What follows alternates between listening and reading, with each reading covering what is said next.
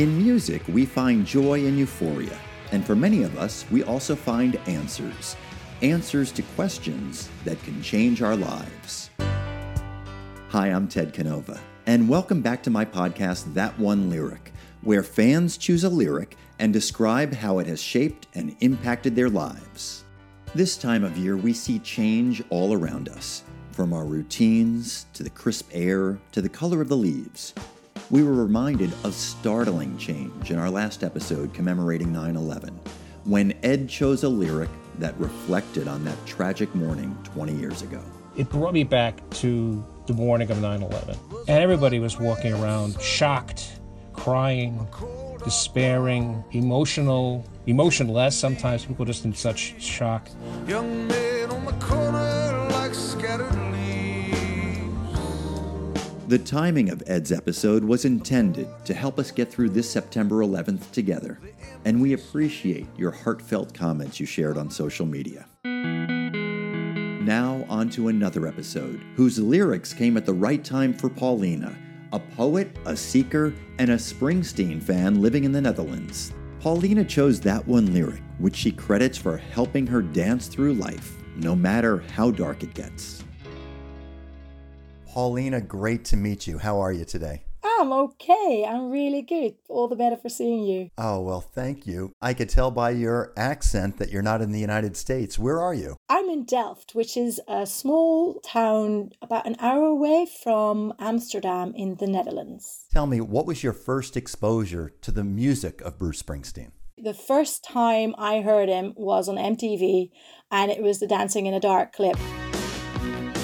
And I'm sorry, when you're 14 years old and a girl who likes men, that was just too sexy for anything. So that was me sold on the visual.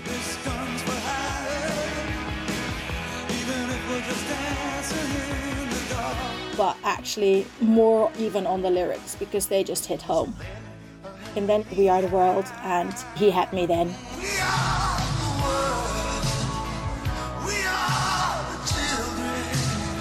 When I first was completely and utterly forever into him was after my first concert. 1, 2, 3, 4. That was the 12th of June, 1985. I'm glad you don't remember the dates. Thank you.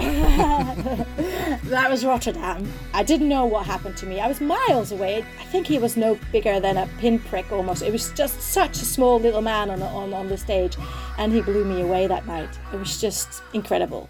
What was it like when he first came out and you saw him? Oh, you know that feeling, my tummy, it just sank, and then it was just like this massive explosion. It was deafening. I couldn't speak. I stood on my seat immediately. I'd never seen anything like that before. My mum didn't want me to go, and I says, well, if you're not letting me go, I am actually moving out of the house because I am going. So did you move out of the house? No, she let me go.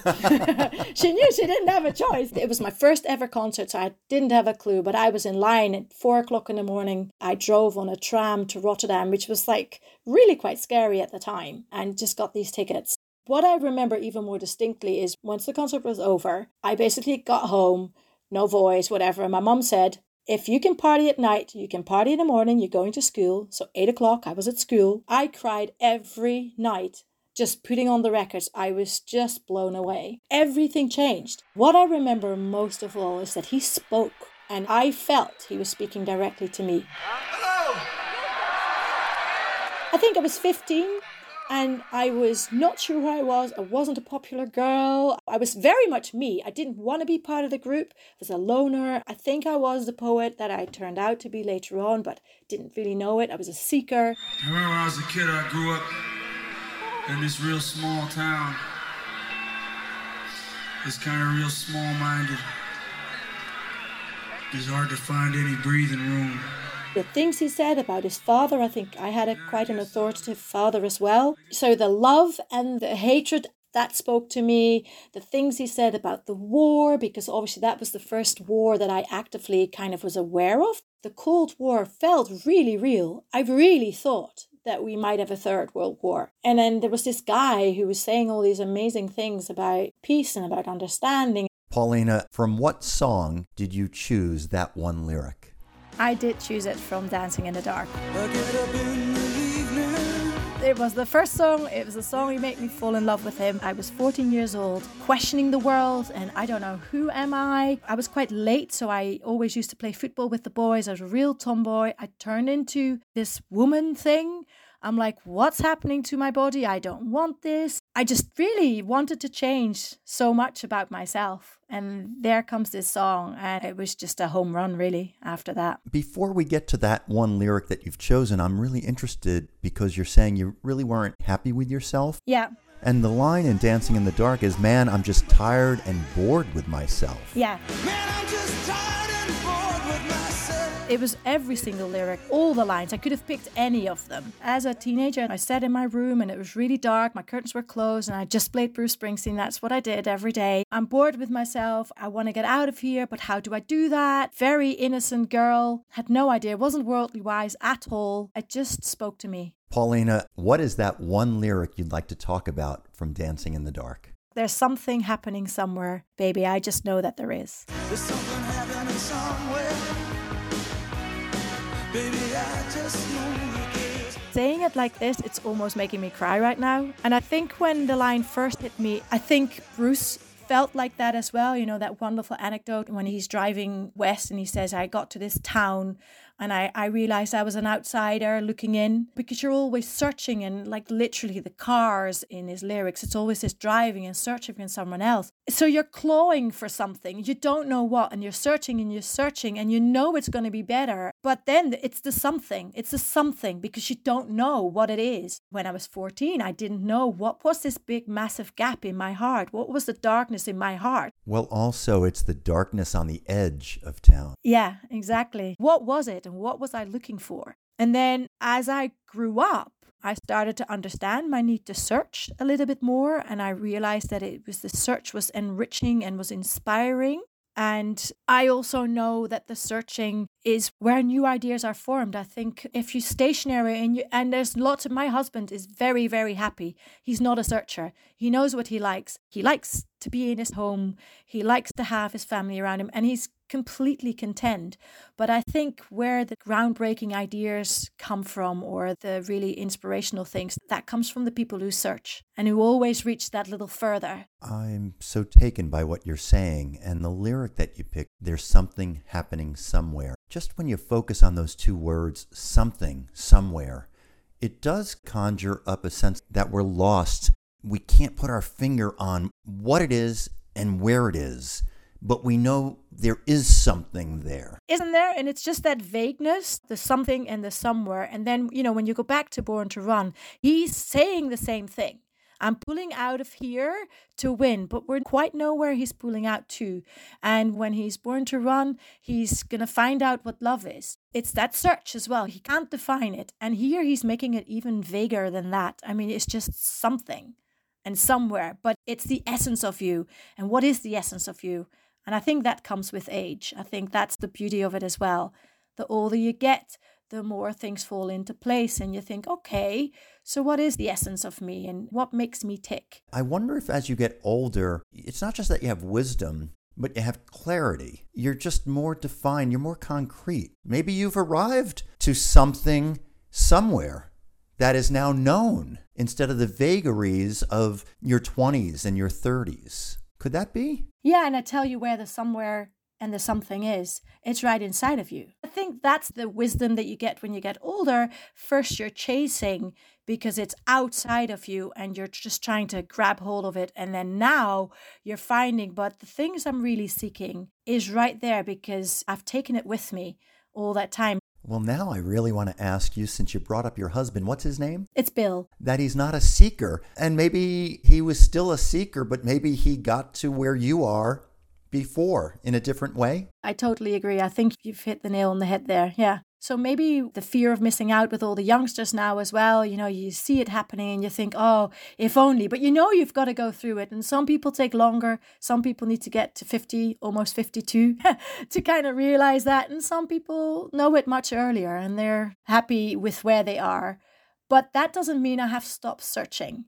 Because even though I know that there's somewhere and the something is inside of me, there's still plenty then to explore as well. So there's still seeking ongoing there. Paulina, if you're a seeker, I don't think that seeking stops. No. And I think that's something that I've realized, and I think with Bruce as well, he's being quite reflective these days. He's looking back and he's sharing his wisdom and the nostalgia, but I think he's still seeking, and he's still seeking for new avenues to kind of share his art or his insights. And not just share what he knows, but he's exploring it on our time out in the open. Which is so amazing. How many times have you seen him and the band perform? Around about 100 times, just over, I think. You were 14 when you first heard Dancing in the Dark. What if the song didn't come to you? What would your life have been like, you think? I don't know. I think it would be much more confined, because what Bruce then also did to me later on is I started to travel.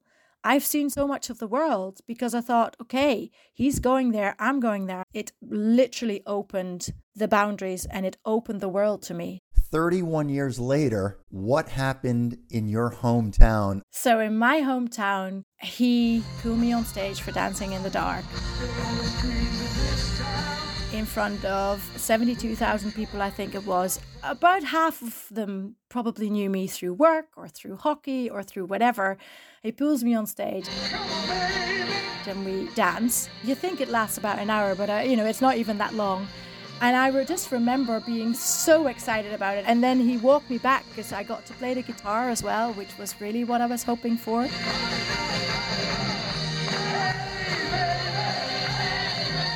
Wait a minute, now you're part of the band. Yeah, I'm part of the band, right? So I am so full of adrenaline. I drag him back and he's like, I can't walk that fast. So I have to slow down because I was literally dragging him back on stage. You've been on stage. Your daughter's been on stage, not just once, but many times. He's pulled you backstage as a VIP. How have you gained the access that you have? Just being me. I think the great thing about Bruce is he knows people, and he also knows you, like if there's something missing in your life or if you're searching. I think he feeds on that. He feels that, and then he gives like double. And I think it's just luck. I mean, I didn't do anything. Paulina, when you look back at your life through Bruce's music and the way that you were introduced to him, do you realize the power of that full circle of being up there with him after listening to him as a shy outcast, if I may say that about you as a teenager? Absolutely. Maybe that's when I found my place, when I realized, it had to go full circle for me to come home, to truly come home, was that dance. Maybe that was the moment that I thought, I'm here. This is the somewhere. This is the something. And it's funny because I so wanted this. You know that first concert I talked about? And I was miles away in the stands. And I was still thinking, well, maybe he'll dance with me. It's just like, no. And then, obviously, all those years later, almost in the same place, almost the same date, I got to dance. Have you thought of this before, that 31 years later might have been your something somewhere? No, you just got that out of me, actually.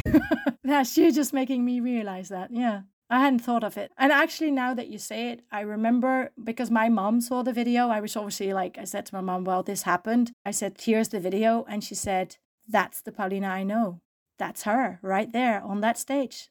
That's my child. She says, that was 100% you, open, everything. You're just radiant. And that was just the purest you could be. I'm actually speechless. This is like such a powerful, spontaneous moment. It's been so powerful. I had no idea when I signed up for this that this was going to come out of this. But then that realization is, oh my goodness, here we are. Here's the somewhere and here's the something. It's me. Man, here's to many more somewheres and some things in the rest of our lives, Paulina. Absolutely. I really enjoyed getting to know you. This was a lovely conversation, and thanks for seeking, because I think that you're inspiring the rest of us to keep seeking. I think, the seekers are the lovers, are the winners. Well done, Paulina. Thank you so, so much. Thank you. And we'll meet up on the road.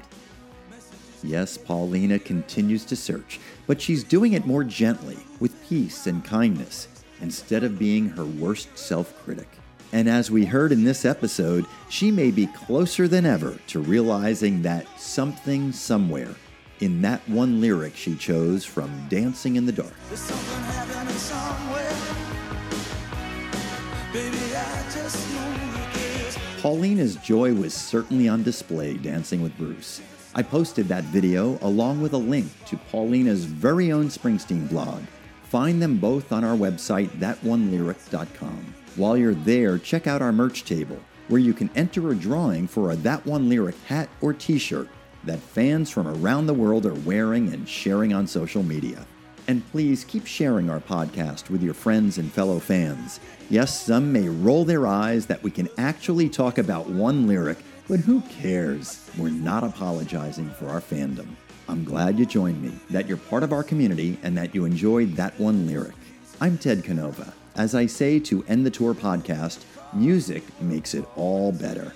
See you next time.